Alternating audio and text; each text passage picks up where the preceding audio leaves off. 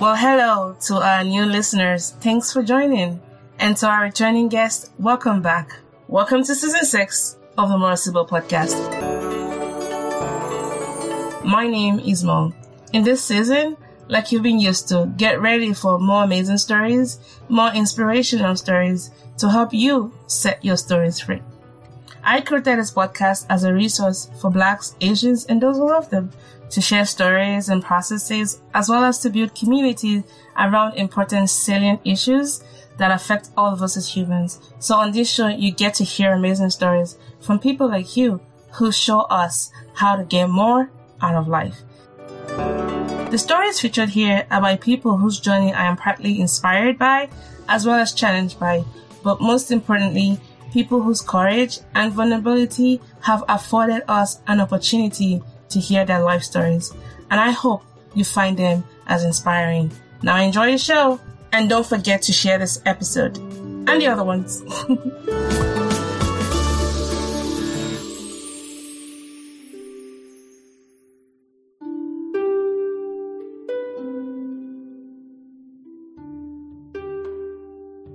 A long time coming. Like 4 years. It feels like a quarter of an Avatar movie. I don't know if you know that the first Avatar movie took about 14 years because the director Cameron didn't have the technology to shoot some of the scenes. And then the next one took like 13 years because they wanted to do motion camera because it was real water. So that kind of took a longer time. I feel like this podcast episode, even though it wasn't like we're looking for technology, it's taking so long, but I believe it's going to be a very banging good episode because I hope so too, that it was worth the wait. It will be worth the wait. That's why I've been pushing with you. I'm like, Adeodat, we're going to give her time. Whenever Adeodat is ready, she's going to do it. So I'm glad this is the day the Lord has made, Yay! So welcome back to the podcast, everyone. That was just a quick chat with my wonderful sister, Adeodat. So who is Adeodat? Guys, when I told her to fill the form, this lady, just show you how really modest she was. She just put educator, scientist. But you know how we do on this podcast. We don't let those kind of things slip by. So let me blow her horn. This lady is loaded, y'all. Hey, talk about beauty and brains. I mean, you already know the beauty because as you're looking at the flyer, you know that this person is beautiful. But she's a hot, babe la hot. She's a scientist. I mean, she's done. You're just trying to make me blush, aren't you? Oh, yeah, you have to blush because you have to do the work. We've got to promote each other as women. So, guys, she's done a lot of work on hepatocellular carcinoma. She's, used to work on mouse models for cancer. I actually met her at a prostate cancer conference. And I think she worked with one of my friend's brother, Dr. Gwobi. And I think their work was looking at potential biomarker for aggressive prostate cancer. I know for those that are not scientists, we probably lost you. So cancer right now, the markers we use to detect it is usually PSA, which is not very, very quite accurate. No. So they're trying to look for more specific targets that if somebody is like excreting this particular biomarker, we're able to say with a higher specificity and sensitivity that, this is, prostate cancer. And then she's schooled in France. Hey, y'all. She's schooled in France at Mo. Oh, hold on, girl. Hold on. Okay, this is where the guests are like looking at who's this person that invited me to the podcast. Mm-hmm. Hold on, I gotta do this. I did not give you all this information. Don't worry, you didn't give it to me. That's why I'm doing this. I had to go research you. Do you know the kind of stout food I had to go into? She's talking and researching. She got her PhD, guys, from France, right?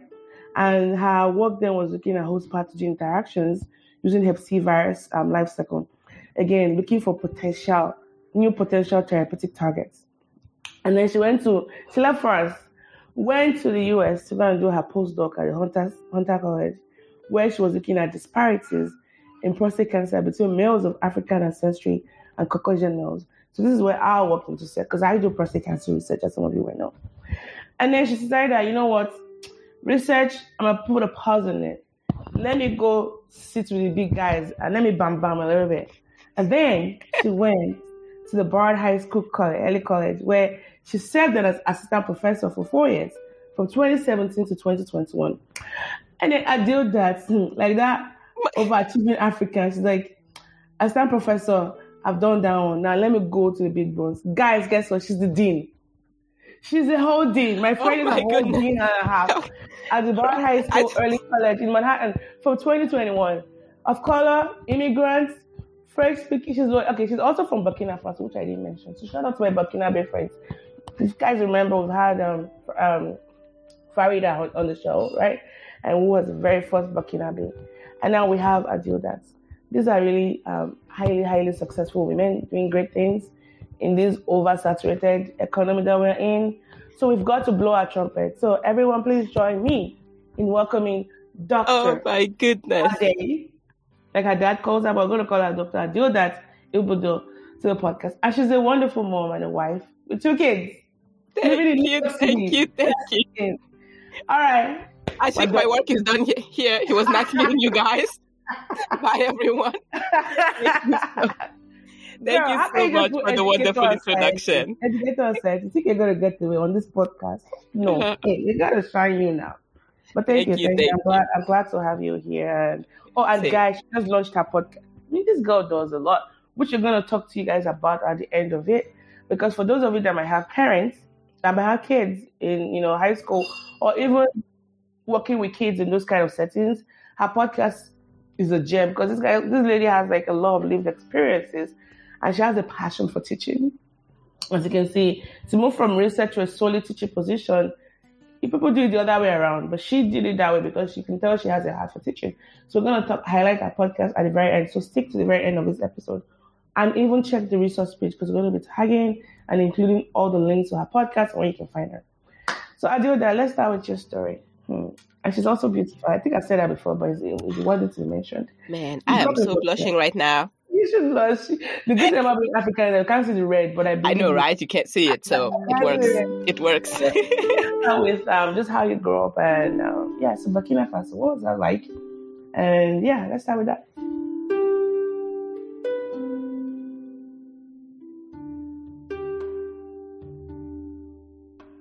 Okay. All right. Thank you again for having me. It's a true pleasure to be here with you all this morning. So I'm the firstborn of my family. So growing up, you always, again, in African households, as the firstborn, you always have that pressure to kind of give the example because everything is kind of dependent on you. It's like, okay, you have your siblings. Yep. Right? I have 3 siblings. So they were like, you need to show the good example so they know what to do and how to, follow your footsteps. So that added pressure that nobody needs, but that everybody as a firstborn has. So I've always been careful in thinking, okay, is this going to set the right example? Is it how, I should be doing things if I want my brothers and sister to kind of follow the footsteps? But otherwise, it's actually been a quiet and peaceful childhood. My dad was traveling a lot for his work, so he wasn't home that much. So we were with my mom for most of the time. So she had, the load of, caring for the 4 kids most of the time. And as you know, African moms, their patience can be wear thin sometimes. Why are they all like that? And the irony is that we're becoming like that too. I know. Yeah. So, I was just like making sure that I was straight as an eye. I was not about to, be causing any trouble, but otherwise, to be honest, it was, a peaceful and joyful and fun childhood. Again, growing up in Africa, you don't have the stress and all of the worries that you may have as a kid somewhere else with other pressures than the one from your family directly. So growing up with my siblings, taking care of them, helping take care of them, and, being part of the family early on. And doing things as part of the family early on, the learning to cook, the chores, the managing and maintaining things. So that was my childhood. So went to middle school, then went to high school, and my school was a little bit far from my house, but that was fine. So I had a motorbike, so that was something. Oh, yes, I know. I was fancy like that. Motorbike? My mom had upgraded her motorbike and gave me the old one. It's not like anything fancy. And actually, I need to post like some pictures. Moped, like a Vespa? Yes. totally looked like the Yamaha. I don't know if you remember that Yamaha with of course, I know Yamaha. So is this like a Burkina Faso thing? Because Nigerian moms would never let a girl ride on a bike. I didn't even learn to ride a bike until my big ass was like my 30s. Because my mom said I was going to scrape my knees, and then I was not going to be married. Oh, I don't use the exact word, but that's how I interpreted it. Oh no, I was lucky enough. They were like, you do you, because it was a little far. Girls ride on moped. I know Indian girls do that. Because my friend had a we do that really early on. Nigerian moms, get in here. Oh no, I'm sorry, mommy. I didn't mean to. Yeah, it's okay. So it was a pretty good. Pretty good childhood the same. Yes. Yeah. Wow. And your siblings, are they still back in Burkina Faso, or you guys are all scattered all over? Yes, actually everybody is still back in Burkina. I'm the only one who, went abroad, like outside of the continent for studies, and then abroad again to live. So everybody's still back home. So I know in Burkina Faso, one of your major languages is French. So was that why moving to France wasn't like a no big deal? Is that what most highly achieving students from Burkina Faso do? Is the path to France quite easy? Relatively easier, sorry. Yes, I would say relatively easy, because again, you do not have the language barrier. And there was actually another added layer to why it is that I went to France, and specifically in the city where I went. Because my dad, I told you just a few minutes ago that he used to travel a lot. And part of his travels and his trips were related to the fact that my village back home was a sister, like twin sister. I don't know how you call it in English, but twin sister. Leon? What school? No, it was Brest. It was Brest. To Brest. So early on, as we were kids, we used to host people from France coming to do some work with my village, some kind of partnerships and things like that. So we were really introduced very early on to, French people coming to visit, and my dad also going there for work. So we had already established a good family friendships and solid friendships. So when came the time to, go abroad to study, the decision was kind of made by itself. His friends there that knew us from when we were young were like, you know what? She needs to go abroad to study. She's still young. Why don't you bring her in Brest so that she has people there and she's not by herself, like in a whole, another country. And that's how it happened. So I applied for school specifically only in that city because, again, that's where we knew the most people.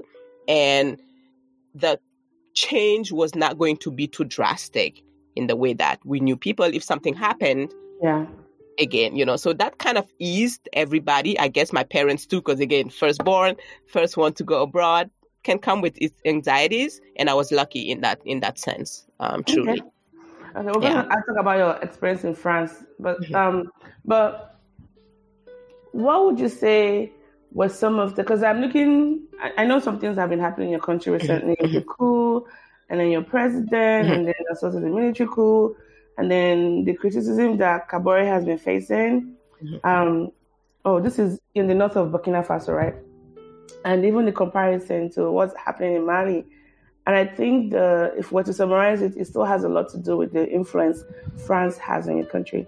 Now, we're not going to turn this into a political episode, but how would you say Burkina Faso is right now? Like, giving, I'm sure you have your ears and your eyes back home because you still have some of your siblings back home.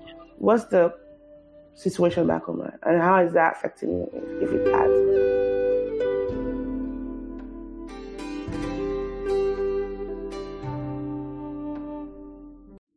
Well, the situation is that right now people are showing more and more true, distrust for France and their politics, and, thinking that, again, part of the situation that we are in, we're always trying to look for, someone who may share the responsibility. So that's the situation. It looks like, from, what I've read in the past few days, that Traore is really trying to do, the now president, to recruit people so that we have more eyes everywhere where we have, the insecurity, and also planning for campaigns to kind of collect food, to make sure that places where people don't have access to food, then they will get that access. Now we are also facing another challenge, that is the surge in price in inflation,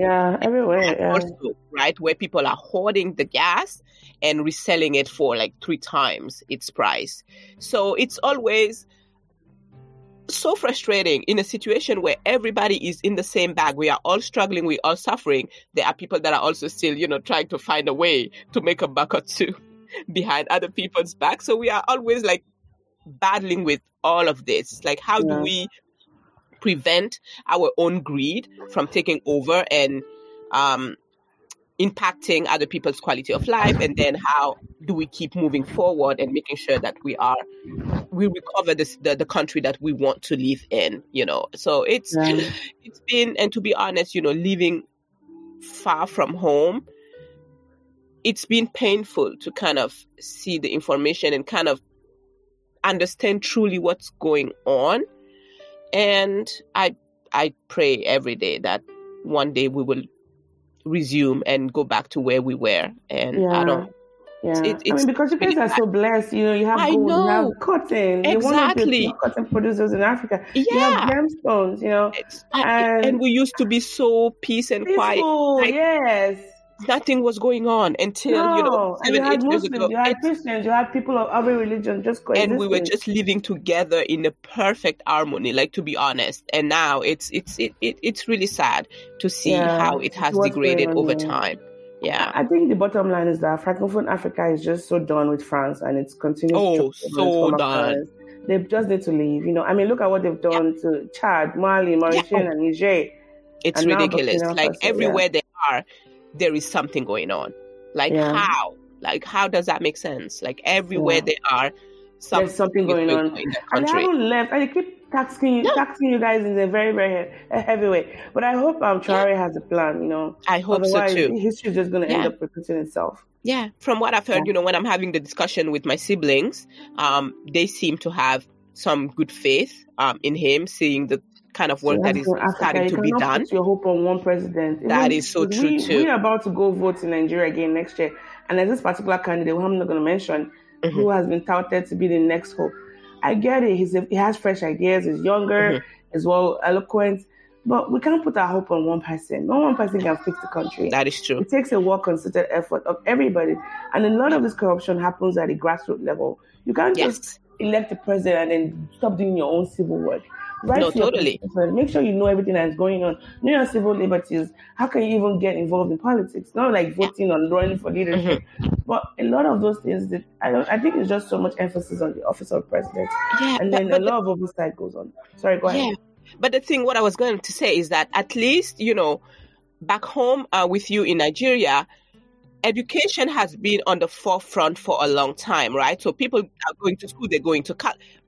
In Burkina, it's not the same. There's only so few people who have access to university and having a way of thinking that they can critically think for themselves. It's a deliberate effort. Exactly. So it's just complicating so many things because, again, people are not, they don't have the resources first to even like have a full stomach enough that they can sit and think, right? And two, because they haven't been in the education system in a way, because again, you can be in the education system and not being able to think for yourself. But anyways, like that forward thinking and critical thinking and just analyzing things before reacting or just, it's not there. That's why we are just suffering because people no longer have that common goodness thing, like everybody for themselves. And it's just survival, because when you're in poverty, it's survival mode. And you guys you're so little. Like, no, I say little, you're like 21 million. I know. That's like, one little local government in Nigeria. I was just even looking it up right now. Your literacy rate is about 30-something%, like 39%. Yeah. Nigeria, in contrast to Nigeria, we're like 7-something%. Man, that's super low. Yeah. Oh, totally. It is so low. It is I mean, so. there's some changes going on because in 2007, you guys were at 28%.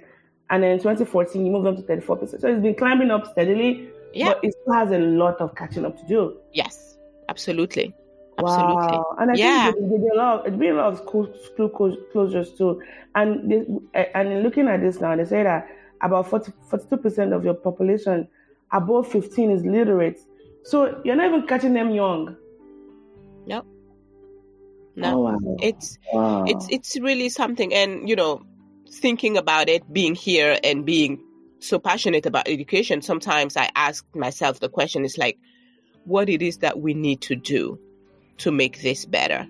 Like what type of, and again, we are copying literally the education system from France, which does not fit our needs and our model. Yeah. So how much of a change and how much would it take for us to revamp and do things according to what we truly need and bring our people to where we need to be? And it has to be a concerted effort. And it feels like nobody wants to undertake the challenge. And it's like, but what can we truly do as a one single individual? Like, what can you really do? And it's frustrating and it's painful to witness. Because, illiteracy plus unemployment is just a perfect recipe for poverty. And that itself could also be a weapon that these people keep using to keep you being subservient and just dependent. Absolutely. It's a recipe for disaster and a well-crafted weapon. Yeah. Well,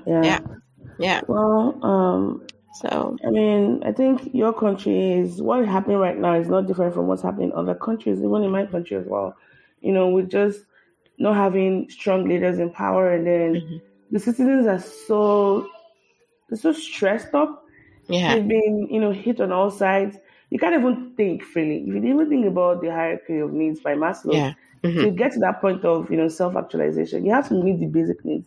Some of us don't have the basic needs met in Africa. No. So how are we supposed to even get to our potential, Right. So these are the issues. Yeah. I'm thankful for you, though, because it seems like you've done above and beyond. I mean, a PhD in applied microbiology in France and then coming to the US, I imagine it hasn't been quite easy. So you went to France. You went to France. I know you speak French, right? But tell me, were there any things you had to overcome as a person who was different, moving to France, despite not having to overcome a lot of language barriers?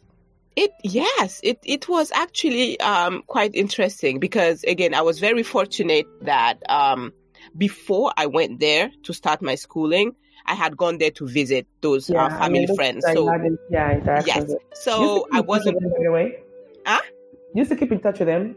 Yes. Oh, absolutely. Yes. It's really truly become a family of families because there were several of them. That's good. And up to this day, we keep in touch. And yes, it's very, very endearing. And when I got there, the family that I lived with, because again, she considered my dad as her brother. She calls him, my brother. So she was like, come live with us. We will figure this out, So I left my family to move in with a family. So I cannot even say anything bad about this family. Sometimes how you want to complain and be like, oh, no, I cannot, because they really considered me as a part of their family. Anything that they did, they took me with them. They would go to the restaurant. They would take me. They would go to the movies. They would take me because, again, I had known them prior. But when I moved in, it was really as if I was part of the family. There was no difference at all. They only had one son. So she was always like, oh, you are my favorite daughter. And I'm like, you only have one daughter anyway. So it's like, but just to tell you how, at least in that familial sense, I was really well supported and, taken care of. We knew other families that didn't live far from us. So I would go to visit those again because, again, they had come to visit Burkina. So I knew them. When I got to school, that was a different thing. I got there in the end of August, like the very first year I got there. What year was that? 2004. Oh. I know, 2004. You were young. So young. I know, back in the day. You're so young. So young. I was so cold. I was so cold. So whatever coat they would use for the winter, That's what I was already wearing. Not even the end of fall. I know. Not even the end of summer. So, and it was also a very windy area. So the wind, like, if you are not well, in your feet, the wind will take you and drop you somewhere else. Because I think if I remember Brest, very popular for their maritime, Yes, absolutely, yes. So, absolutely, right? So, when I got there and started school, I remember in our class, I think number of students wise, we may have been like close to 150, and there were only like 3 Black students. And you were all Black students, international students, or you were the only international? No, I was the only international. The other Black student, she was born in France, had gone back to Congo because she was from Congo to go to up until high school and came back. But she was already, French and everything.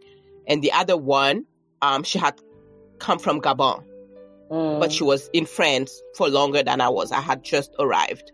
Some of the conversations with the students, they will be like, how did you get here? Oh, yeah, did they, oh my God. Like, did they give you a stipend for you to be able to come and study in France? Oh my goodness. And I'm like, what are you even talking about? Like, I was, again, at that time, I was young. I was so up in my feelings. You could not even talk to me anyhow. So I would jump on their throat like, I'm like, what is it that you're talking about? Like, sometimes I would want to tell them, if you knew that maybe back home, I may be living better than you. It's not about the money, but it's just about the comfort and the things that I know. It's just like ignorance sometimes. And it took me some time to wonder if it was mere ignorance, because again, they're not shown Africa, or they're not. Or they're shown as only a part of Africa, That kid with the fly on the right? Fly. And the big tummy. Yeah, I see him right now. Right. So I know. So it took me some time to pause and step back and just decide that I was not going to react the way I used to every time that someone asked a question that is ridiculous like that. Because again, I went there. It was not for, a stipend. I didn't get any, scholarship to go to the school, nothing. My parents were basically, paying. Granted that it wasn't as expensive that, here in the US, but the French government did not subsidize any of my schooling because I came from Burkina Faso, right? So having people not even trying to understand before jumping to those questions was just so frustrating. So that's something that I really battled with for a long time. And I was like, okay, those are young kids anyway. They don't understand anything. But when you talk to the grown-ups, because I was part of a choir when I got there, I was like, I need some social life in my life. So I went to the local church choir, and we would have some rehearsings weekly at nights and things like that. Older people, as you know, usually in, Western countries, the member of choirs are usually, on the elderly side, sometimes close to retired.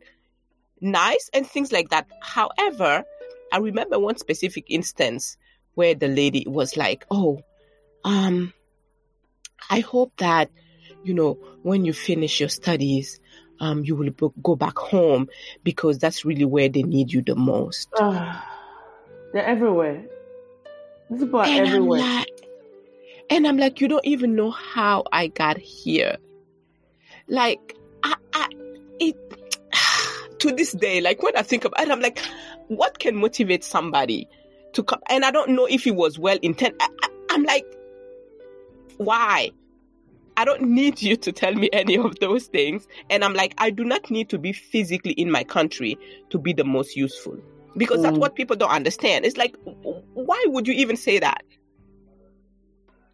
Like, anyway, it was never in my face. I cannot tell you that somebody had called me names right in my face, but it was just the way they would bring some questions or make some remarks, like those microaggressions.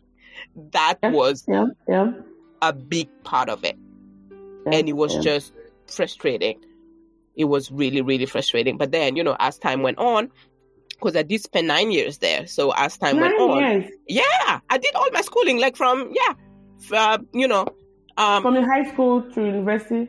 right when I graduated from high school, I started college there, all the way to the PhD. Oh, then my PhD, and then, oh my goodness. Yeah. Did you qualify enough to be a French citizen, or you couldn't get that? I was like, I'm not interested, actually. I did not want to. After 9 years, wow. I did not want to, because I at that time, I knew exactly why I went to France. I went there to get an education that hopefully, you know, with the PhD, because I always had that vision. I'm going to go there. I'm going to focus, get my education, and get out. Okay. Staying in France had never been in my, you know, purview. So I was like, never. So I was like, you know, I don't want the trouble. I don't want to have to say anything to them. Just keep your papers. So I just renewed my student visa until it was done, and I just up and left. When last did you go there? Actually, I haven't returned since I came back, 2014. But I've been planning though, to go back with the kids. Okay. And, you know, it's been proving challenging a little bit, but I do want to go because, again, overall, I had a great experience. Those people in Brest. Yes. And then when I moved to Rennes, that's where I met more students from Africa and from Burkina. We had our small community, and to this day, we still communicate. So when I go, I have so many people that I need to see. And that's actually why I haven't gone yet, because I truly need to set up a full month if I want to make sure that I see everybody that I want to see. There are many. So okay.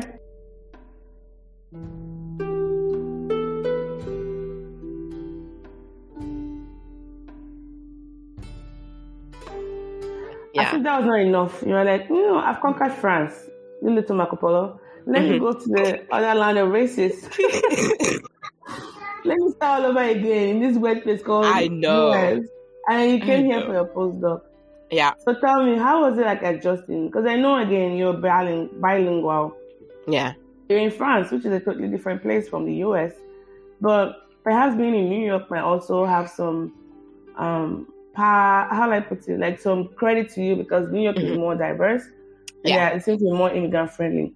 But what are some of the, I guess, the differences or the challenges that you experienced moving to New York for your postdoc?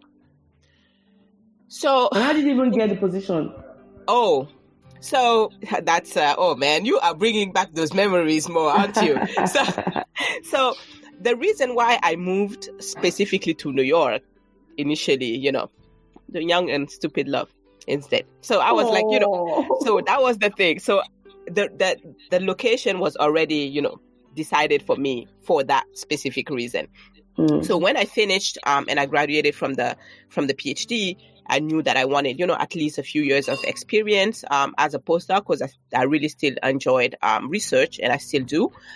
So I applied for the positions. I went, you know, online. I contacted different universities and figuring out, you know, do you need somebody? I have a PhD. This is the experience that I have, and so on and so forth. So everybody that I contacted at the time, they were very interested in me, but they didn't have any, you know, funding for a postdoc. Because the good thing that I have to say with, you know, when you get your PhD from France is that they know the rigor that it took for us to get the PhD. So they really like PhD, French PhDs. So that wasn't, you know, an issue. God, they're giving you some credit. I know. That was the thing. I'm like, I do not want to go to school to have to, you know, convert that degree. I want it to be taken as it is, you know. So I was like, if I need to get just the PhD and then be done. Africans there. Hey, got some trauma. I know, totally. So I was lucky for that, and lucky that, you know, people were interested in my expertise. But however, they did not have the funding until I got online on Indeed. I will never forget, and I saw a position written up, you know, from a newly minted assistant professor who was, you know, coming to New York to start his lab, and the description of the position was like, it was written for me. Like, honestly, like all the things that he needed that person to be able to do. I was like, wait, that's me. I know how to do this. I've done this all my PhD. And so I applied, got interviewed, got the position. So he interviewed me, you know, I think it was in November, but right? Yes, he was Ogunwobi, yeah. And we wouldn't start until February because he wasn't even in New York yet. So his start date was February. So I was already here in the US because I had come for the holidays or for the vacation, because I still had, a tourist visa from the US that I used to come back and forth as I was doing my PhD. So I was here job hunting, got the position. He offered me the position. Now I had to go back to France to change my visa into a J1 so I could come, to start the postdoc. Sponsors. Yes. So that's how it happened. Came here, and man, was a slap in the face. Tell me what. It was a slap in the face. Oh my goodness. Tell me what. Oh, it was so rough, because coming for 1 month at a time to visit was different than being like, okay, now I'm here. And the whole thing also is that, again, as I was starting my postdoc, I was pregnant. Starting a new position in a new lab as the only postdoc for some time. I am telling you, I don't do things, half. I just go in. Girl. Why are you like me? I told the pregnancy part though, but why are you like me? Oh my goodness. I'm like just head on, So that was very interesting. And also I suffered the most for the food, because I was like, what kind of food is this? This food has no taste. What's the yogurt 0% fat? Like 0% fat. I was so mad all the time because of the food. I blame it on the hormones though. But man, it was just like But the still, food I struggled. Yes. But got through the pregnancy. But again, because I had barely worked for like 6 months, I was not eligible for FMLA. So I had to go back to work 6 weeks after giving birth. Man, these are things that probably would never have happened in France. In France, no. Yeah. So that was, this is now where I am, 6 weeks. And so again, it was really interesting, because trying to get used to the environment, trying to be, a mom to my kid, and then be, a wife, all the things. And, but, I think as Africans, one thing though that I have to say is that our parents, our mothers in particular, have just, I don't want to use the word trained, but that's the best word that comes in mind. Engineered us. Right? I know. With the microchip. Right? To take on those challenges and be able to blend them the best we can, or at least like make do. So I did what I had to do. I didn't even ask myself the question. I was like tunnel vision. I'm like, okay, this needs to happen. I need to still be a successful postdoctoral fellow. I need to be a good mom. So let's just like do whatever I can every time, you're the firstborn. all the time. You're the firstborn. You're always conditioned to always seek that excellence. But even if you're not thinking about your siblings, you've been engineered in such a way that everything you do it in a way that you want to always keep making your family name proud. Absolutely. So that was that. And being alone, like in another country, no close family members, to talk of. Usually, you would have your parents coming help you with the baby. My mom did come a little bit, but she couldn't stay too long. It was But you did it. Before I move on to the next step of your life, I just want to teach some lessons from your story. You from France and coming to the US, you sought out those opportunities for yourself. And despite looking at that LinkedIn, you're like, man, this looks too good to be true. You could have just said, there's no way I can get in, and not applied. But you never know until you apply. So I think that's the moral of the story here, guys. Yes. And ladies listening to this, apply. Yes. You never know. You just never know. You just never know. The worst they can say is no. Is no. And that's okay. Right? So, yeah, absolutely. Take your chances. Never give up. If you want it, just ask for it. The worst they can say is no. Yeah. So I met you around the time you had Rania, which was 2014. So I met her in Jamaica. And we had gone for a conference. Shout out to Professor Dedino's conference. That's how we met. And then I remember, you naturally see, when you see like Africans, you just naturally want to just say hello, hi. Just, even though we're in Jamaica, there had other Africans, but we're coming from the US. And Adeodat just she stood out differently. We made other friends, but I just connected so well with her because of just how open she was, very honest, very forthcoming, and very intentional. And I remember, my goodness, even during the conference, because she had a baby not too long ago, she had to keep, pumping her breast milk. And oh my God, Adeodat did a lot. She's like, I don't want to dump them out, so she was space them in. And that was the first time I realized that, my goodness, pregnancy is not for the faint-hearted. Because our child is all the way back in New York, but the signals were still sending, through Wi-Fi. Yeah. Again, engineering. I know. And the hotel staff, I think they were so very, they were helpful in the sense that they helped you get like a small fridge in your room. Yeah. And you could keep, and that's when I realized that, man, breast milk is premium. It's premium product. You can't just express them and dump them. You have to liquid gold. Truly liquid Thank gold. You for that. Liquid gold. But how was it like, balancing being a new mom, especially the mom part of it, and your kid, and in your career and postdoc? I mean, I hate to say this, but postdocs, they don't get a lot of credit for what they do. And you guys do so much. They're like at the bottom of the totem pole where you do so much and not giving all the... And then you had a wet lab. How did you do it in New York? It was rough. But again, I was just tunnel vision. I was trying to focus and just do the best I can, like where I could. Because again, on top of, the wet lab work and doing my own research, because we were so new, our team, I basically built the lab from scratch. Because again, when we came in, we had nothing. So one of the previous researcher who, had retired and gave us his lab space, but we had to build everything, all the supplies, the equipment. And my PI, which was what he needed to do, was mostly in his office trying to look for those grants and apply so we can have the money to set up the lab. But the setting up the lab, like the talking to the representative, the buying the stuff, the making sure that you test the serum and whatnot, all of it fell on me. But again, I loved research and I was like, man, I have this opportunity to be in this lab and do research that I'm passionate about. Let's go. And again, pregnant with my belly, I was running up and down it was just, now I'm thinking about it fondly, but I'm just realizing that it was a lot of work. But I think I've always been lucky in the way that I can manage to plan things well when I'm not too stressed and when I'm excited about something. So I find a way, to make it happen.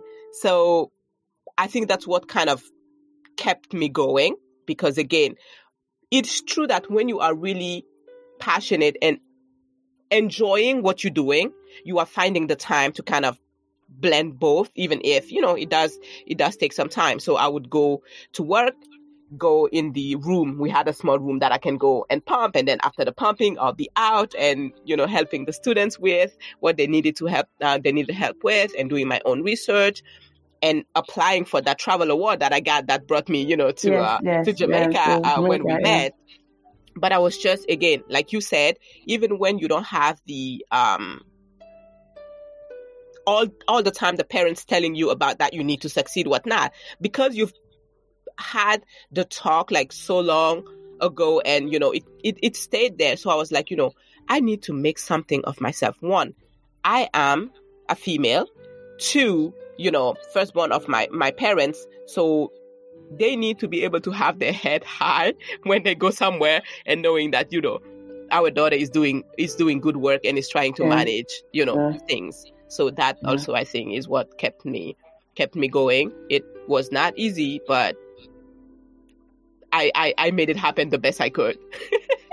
Man, you're amazing. You're just amazing. That's just the thing about you.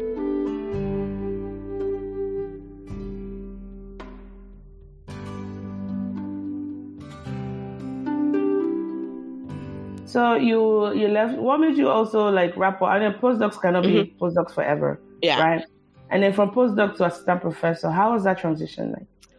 That transition was actually very coincidental, but I'm so glad, it happened. So again, one really major part of the lab work that I enjoyed, besides the wet lab and the research itself, was mentoring the students.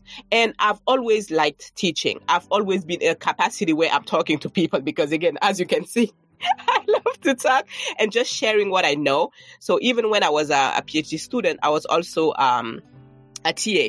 So I was doing the labs and things like that. So I always enjoyed that interaction with the younger students and showing them how to do things and stuff like that. So I knew that part of my career would involve some type of either mentoring or teaching or something where I'm talking to, to younger people.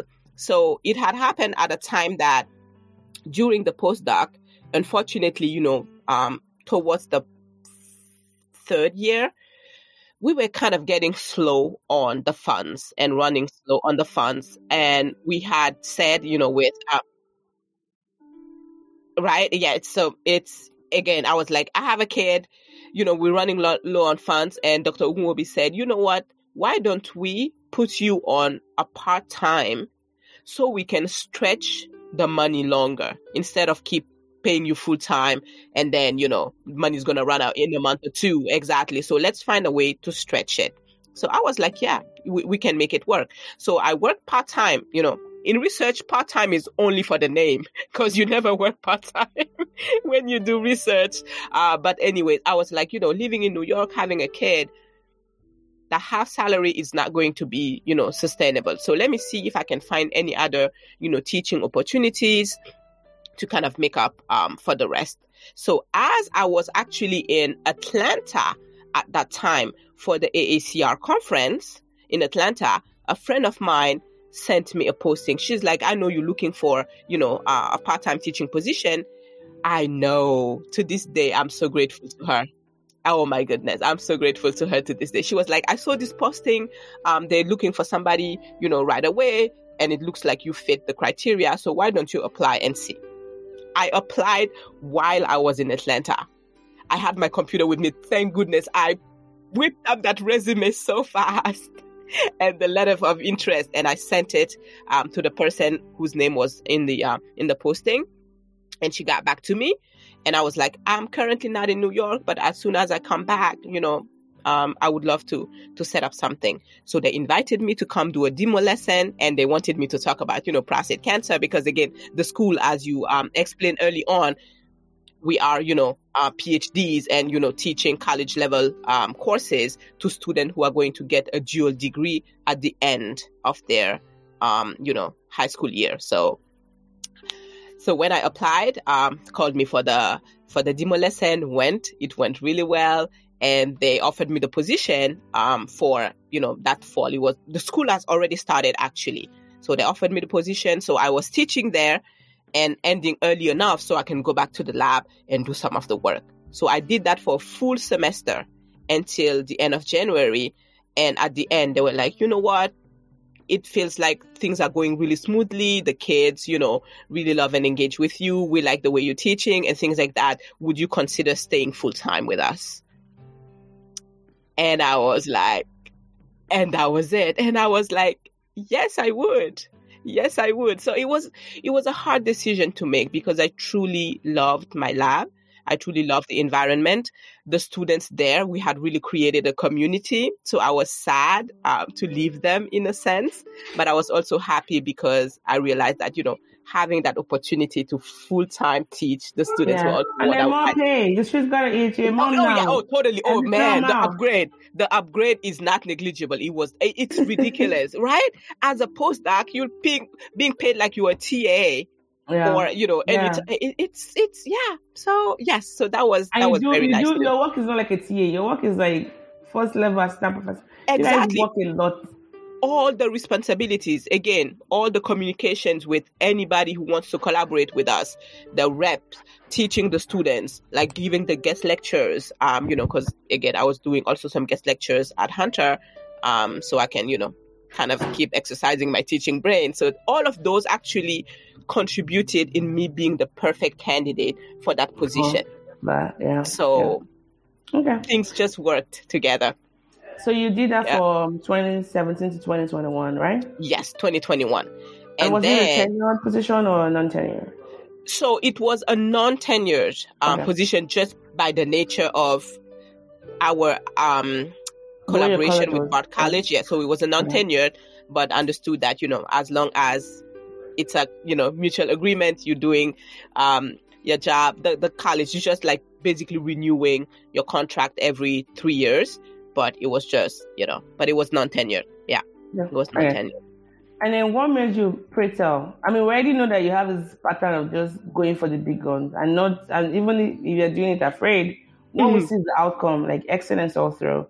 What made you decide, you know what, tenure, non-tenure, shmish, I'm going to go for that dean position. Girl, how did you do it?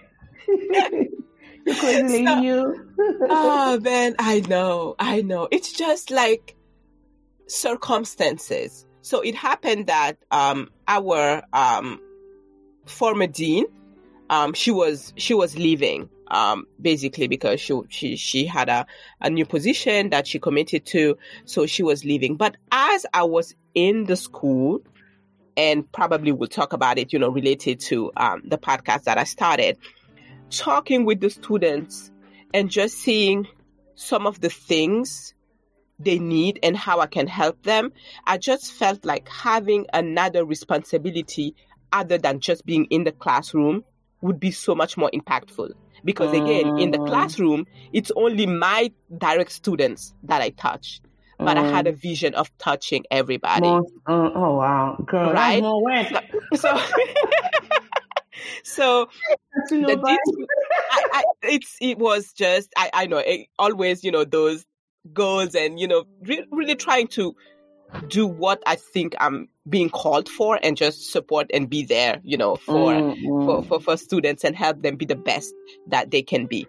So the dean's position accumulated, a part of teaching, but also a part of being there for the students' life and making sure that, whatever it is that they need, you can support them and also support, other faculty. So it was kind of a sweet spot for what I thought that I wanted to do. I still wanted to continue to teach, which was, still a component of it, but also being able to reach more students than the only ones I'm seeing in the classroom.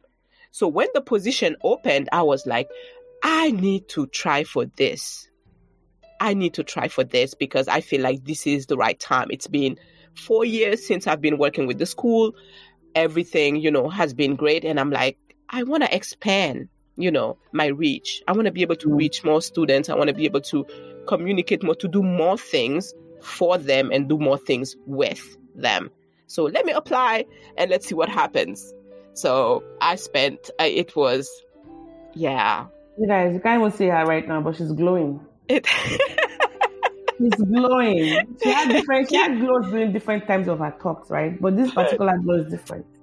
Thank you. So that's amazing. I mean, you're an immigrant. Let's just be very factual about that. And you're in a place where it's highly competitive.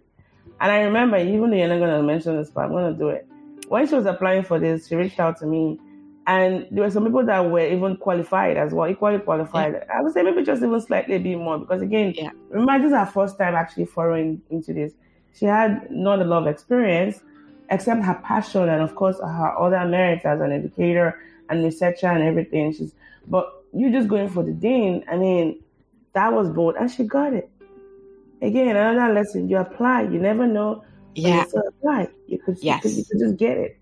Yeah. So, and applying, having hopes, and also, being okay and not something, that I want to make sure that I share with people. It's just, even if you don't get it, it is okay. The experience that you earn from going through the process is going to help you down the road for something. So again, always try. Even when you feel like, there's someone else who is more qualified. It's okay. Apply. Do your best. True. We want to talk about that. Like, even if I don't get it, at least I was able to assess my interviewing skills. Maybe I even got flown out to go do that interview. Absolutely. People, many potential collaborators. And I'm gonna get the job, but I got this other experience. Yes. That you can use for the next job around, right? And be like, this is what I did. This is the feedback I got. How do I improve on those? Make changes so I can be even better for the other one. Because if you don't practice, like, how are you going to get better if you don't know or what to expect? So true. So because we just get stuck at that rejection phase. What if? what if not? What if you do get it? What if it don't turn out for you? What if you get additional experiences, right? Yeah, absolutely. So your mom, 2 kids, and I finally met up with Adeodat like 2 months ago. Last month, actually, no, last month. Last month before Thanksgiving, and I took the train from Manhattan all the way where she lives, and we had such a good time. And then Adeodat came. She did that really nice. That whole Asian greet thing. She saw me up all the way back to my hotel in Manhattan, and then we sat down and we talked. And then she go, I'm like, Adeodat is like 1 a.m. She's like, this is New York, baby. Like, I know, right? All night. I'm like, wow, me not coming from the boondocks. Like the city that never sleeps. Literally. After 9 p.m., everything shuts down in Oklahoma City. But it was really nice to see her again after such a long time. Yeah. So, Mom, how are you balancing those 2 things? Because I can't imagine it's easy. Now your responsibilities have increased. And your your second born, because I don't know if she's like Amo, was just, she's fairly brand new. Yes. And here you are still looking like a teenager, and that glow that we're talking about. And it's just the look. The sleep deprivation is real.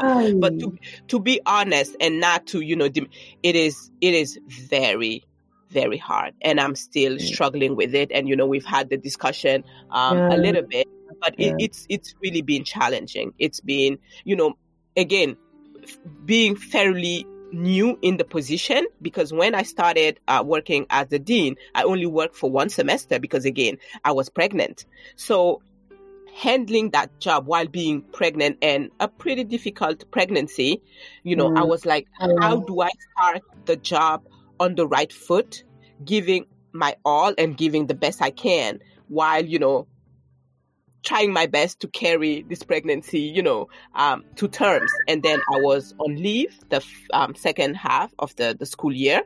So basically this year is the first year that I'm going to be the dean for the full year without, any break. Having a baby in the mix that is not fully doing her nights yet.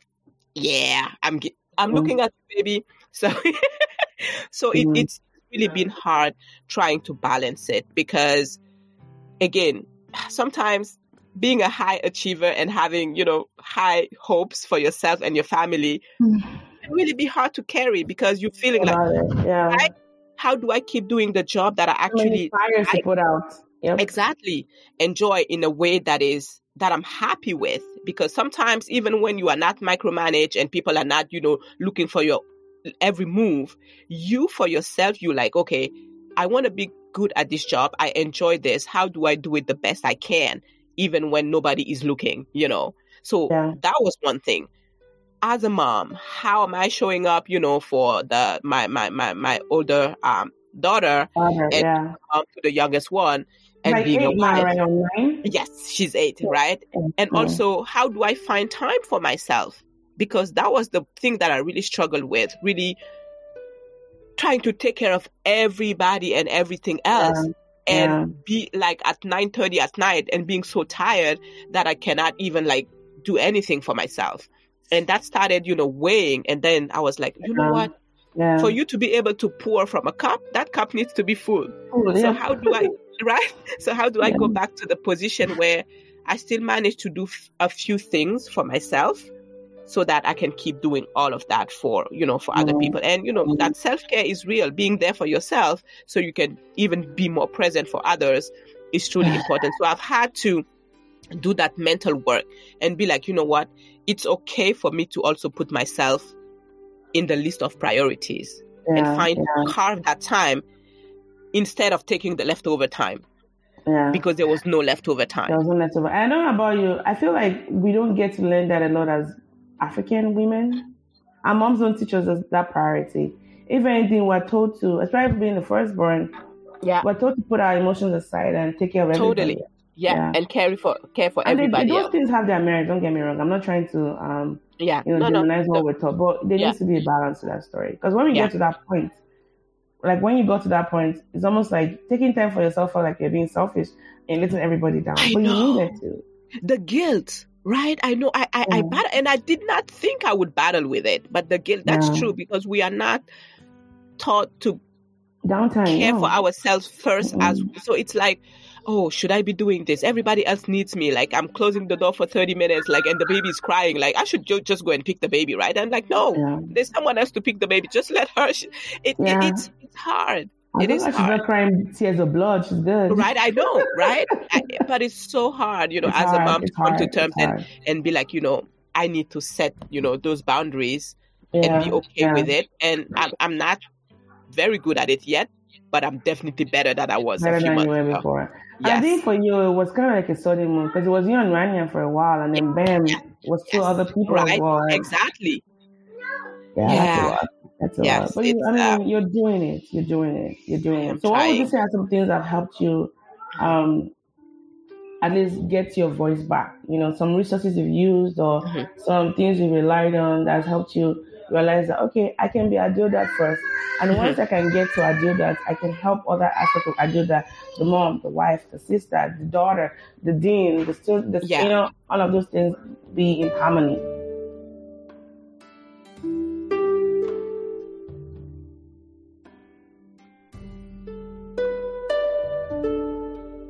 Yeah, I had actually gotten to a point where it was the first time that I realized that I needed to talk to someone, like as in someone, like a professional. Because again, talking to a professional. Right? That's what I was going to say. Is like, this is not how we do in, this part of the world. We don't talk to other people. Were your parents supportive of it?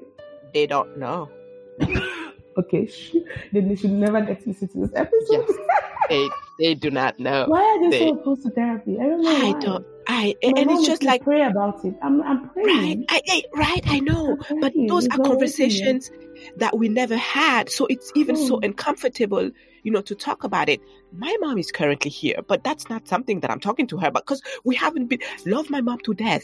But those are that conversation that we've stress me out. Exactly. And I don't want to. I'll probably need to call my therapist right away for like an emergency. We love them, but it's just, oh my God. I know. So I'm really very grateful that, I have a husband who himself, he has been, to therapy because, he's not African. So he's been in therapy, right? And he knows the value and we're able to talk, but I just needed to talk to someone else, So I took that step, and it's only once I started doing it that I gained a new perspective and just realized that whatever I was battling with was legitimate.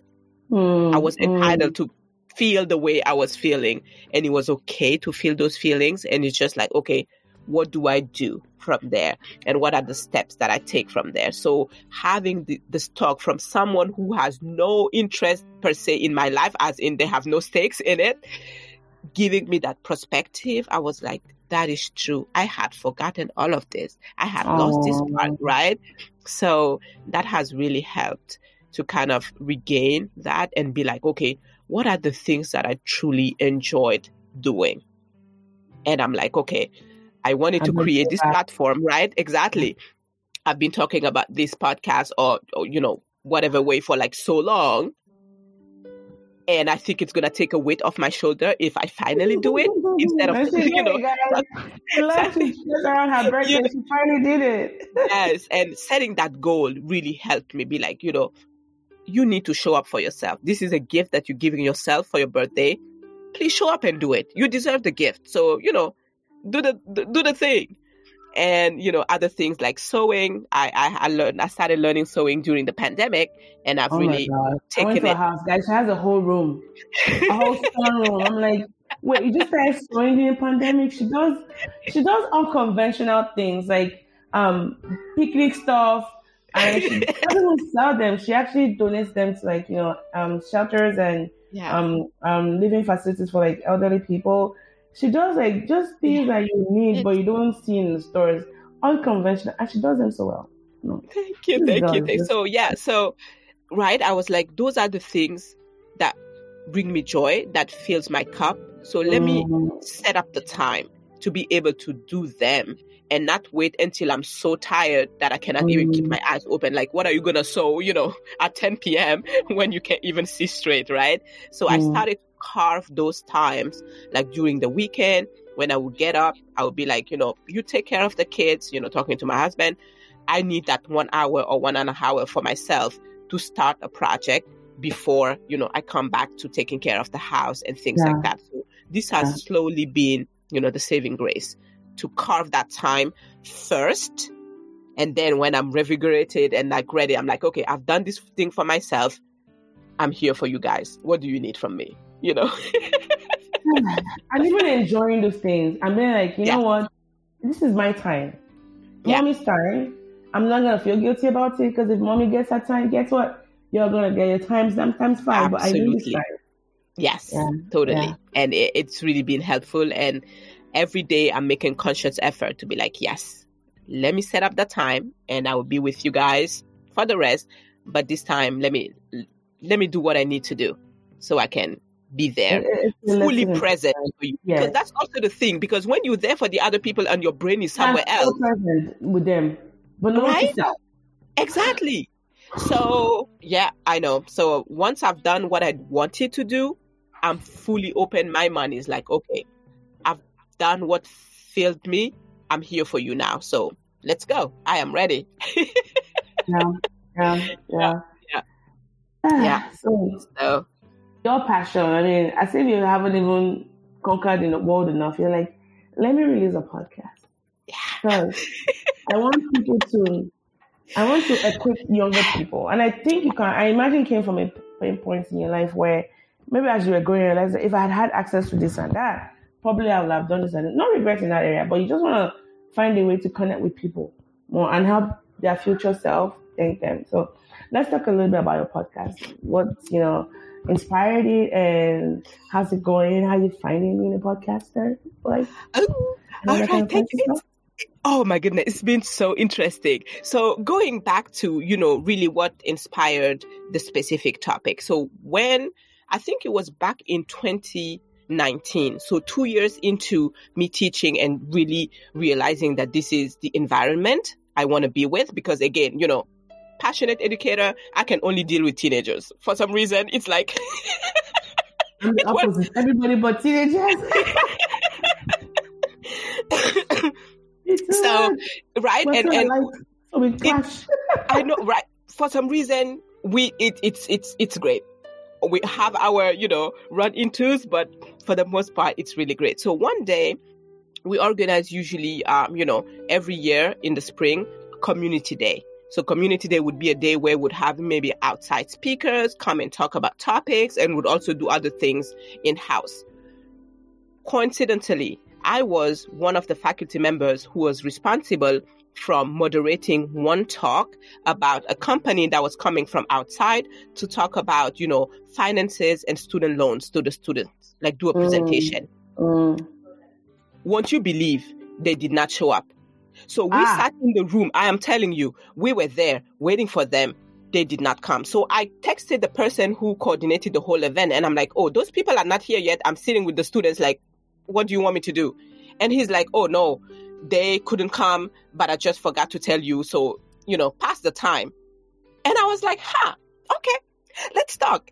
So I've always been someone who, again, when I recorded the first episode and talked about my story, I kind of explained how I got introduced, to financial literacy and things like that. And it's always been something that was dear to my heart. So when I started talking to the students, I realized that very few of them knew. They were about to graduate. They had no clue of the banking services, the financial aid, the student loan. They had no life skills per se. They are smart. They can critically think their way out of any academic, topic, but they could not figure out what to do once they graduate to college and how they're going to live, And I was like, right? And I'm like, you guys have no clue? No clue. The credit card, the credit score. And I'm like, no way. So I sat down and I thought about it. And I'm like, those financial decisions or moves are going to be some of the most important and recurrent decisions that you will be having to make every single time. And from just experience and people around me, seeing, the debt that they have, like consumer debt and whatnot. And I'm like, you want to know going in what you are setting yourself up for. Otherwise, you're going to be trapped and it's going to be hard to, come back to the surface. So I sat down, and that came because like on the side, I was volunteering, like helping, friends and neighbors and whatnot figure out their finances, because they were in a situation where they didn't even know how to pay down the debt. They were like drowned by the interest fees of those credit cards companies, and they just didn't know how to work out their budget and things like that. And because, again, of how I've been brought up and my dad really teaching me those things, it has always been something that was seamless for me. And I was like, maybe there is something there. Instead of me trying to help an adult figure out their finances and how to pay a credit card and fully pay it and not use it in a way that would be detrimental to their own finances, why don't I teach that to my students before they are even, so that going in, they know the mistakes not to make, so they don't have to pay for those mistakes like 10 years later, right? So that's really how it came about. And I started thinking about it. I'm like, okay, what are the things that I can talk about and how am I going to talk about them and things like that? So I actually went to my principal that semester and I was like, you know what? This is what I've seen for the most of the students that I talk to. There is a real need here. Would you allow me to set up a club or a class where I'll be having conversations with students? I don't want you to pay me for anything. I just want the space. Give me like as a room and give me a period and let me do the reach out to the students. And it's like totally fine. Did they show up? Did the students show up? They did show up. Thank God. They did show up. So I run a survey.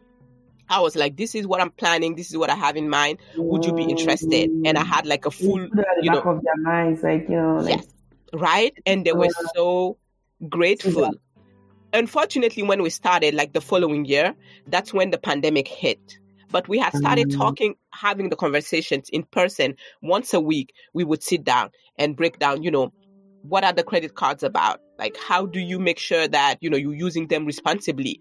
What does it mean when they tell you, oh, this is the minimum payment and then the interest fees is 27%? Like, if you pay the minimum payment, you're going to keep paying, like those little things that they don't really know.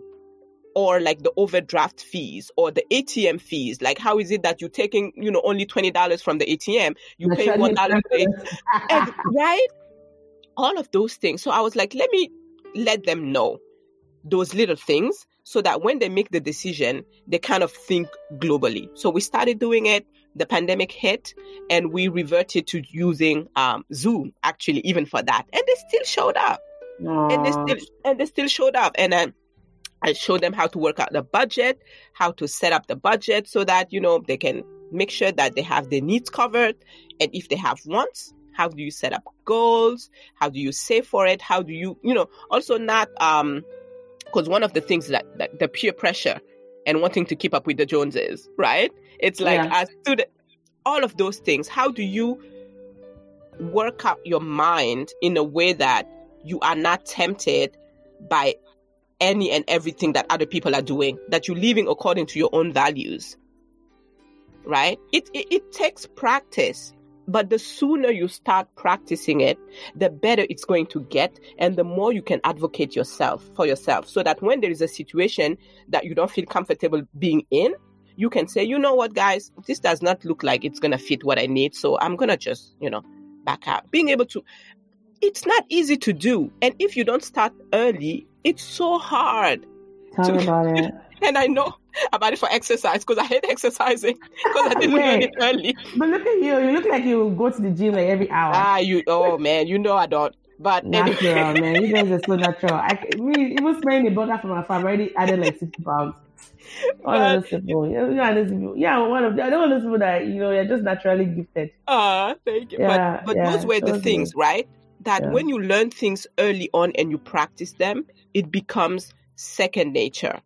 And that you don't have to struggle so much about, okay, what am I supposed to do here? You don't have to feel overwhelmed, because that was my thing, right? finding a way to present the information in a way that is not overwhelming.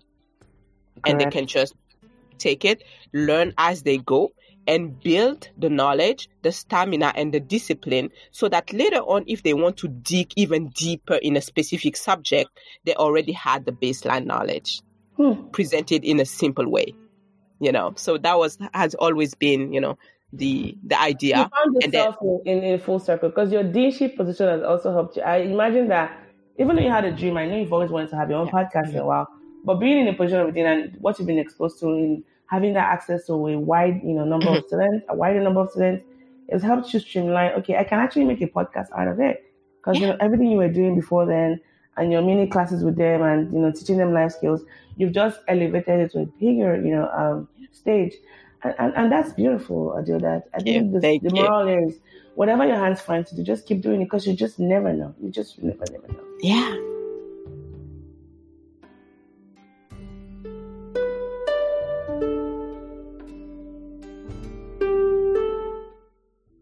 Yeah. So totally. As a wrap up, I want you to do something for me. I haven't done this before.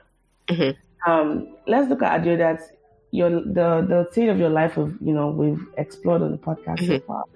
So what you can just come up with would be like a phrase or a word that describes it. Okay. So Adeodat growing up in Burkina Faso, what's that one word that you say can summarize all of your experience? Growing up in Burkina Faso. That's really, I'm like, okay, let me just, growing up in Burkina, happy. Okay. And then Adeodat moving to France in 2004. Challenging, but grateful. I like that. Now, Adeodat moving from France in 2014, right? To New York as a postdoc. The hardest season of my life I've ever experienced, but grateful for all of the experiences because it made me the person I am. It was rough. But yes. It's always gratitude. Okay, good. Now, Adeodat as an assistant professor. So much fun. Adeodat as a first-time mom. What the? Now, Adeodat as a dean. So much paperwork. Adeodat as a wife to Cameron. Best decision I've ever made. Oh, hi Cameron. Adeodat as a second-time mom. So that cute baby. Oh, by the way, guys, her baby is so chill. Her baby is so chill. Like, I have a daughter, right? My daughter is chill, but another different layer of chill. Her daughter is oh my God. She's chill. She's like an old soul chill. Like, she looks at you like, I'm not here to stress anybody out. Don't stress me out. I'll give you my attention, but do not stress me out. I just love, I know she looks, she has this cherubic chick. She just want to talk at them all year long. Okay, so I do that as a second time mom. You mean like there's like a 7-year gap in between? Yes. Girl. So it's like twice the love, but 7 times the work. Oh my goodness. They don't tell you what a difference it makes to add another kid. Oh my goodness. It's not easier?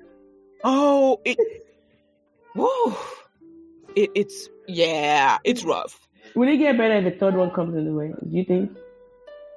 I'm just kidding. I certainly hope so. Because man, it's a lot. You feel like you are like a household wife. You're never done with the picking up, the cleaning up, the feeding, the burping. It's just like a whole thing. But I would not change it for the world. But man, we have to acknowledge, because sometimes that's the thing, right?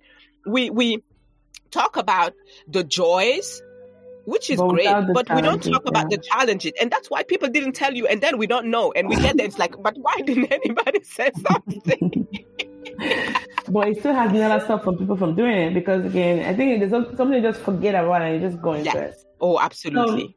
Absolutely. I mean, I think, for everyone, I already told you, already know this, I'm going to say it again. You're amazeballs, 100%. Oh, thank you. And everything you're talking about is, we're coming up with word to kind of reduce all of your experience into one word. I mean, that's what an exercise I gave you. What a horrible all of those things in your life, even though there were challenges, there was also happy moments. And I liked how you even punctuated it.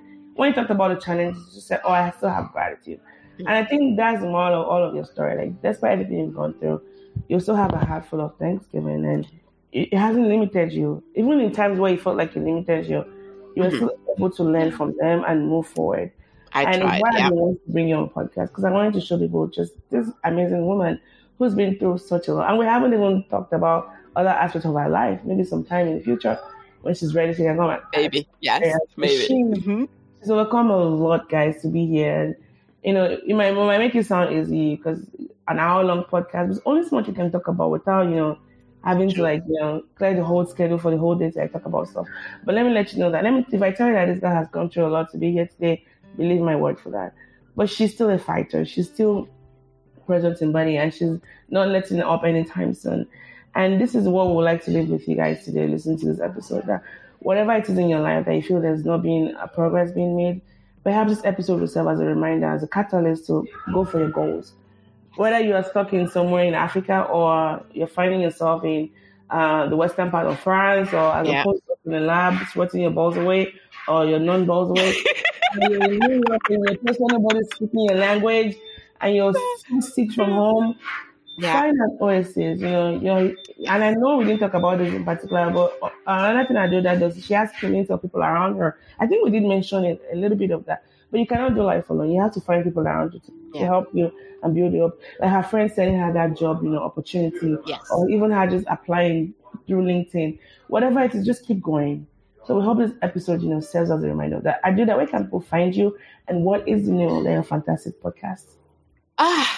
So I'm not so much of a social media person yet, unfortunately. Facebook is dead.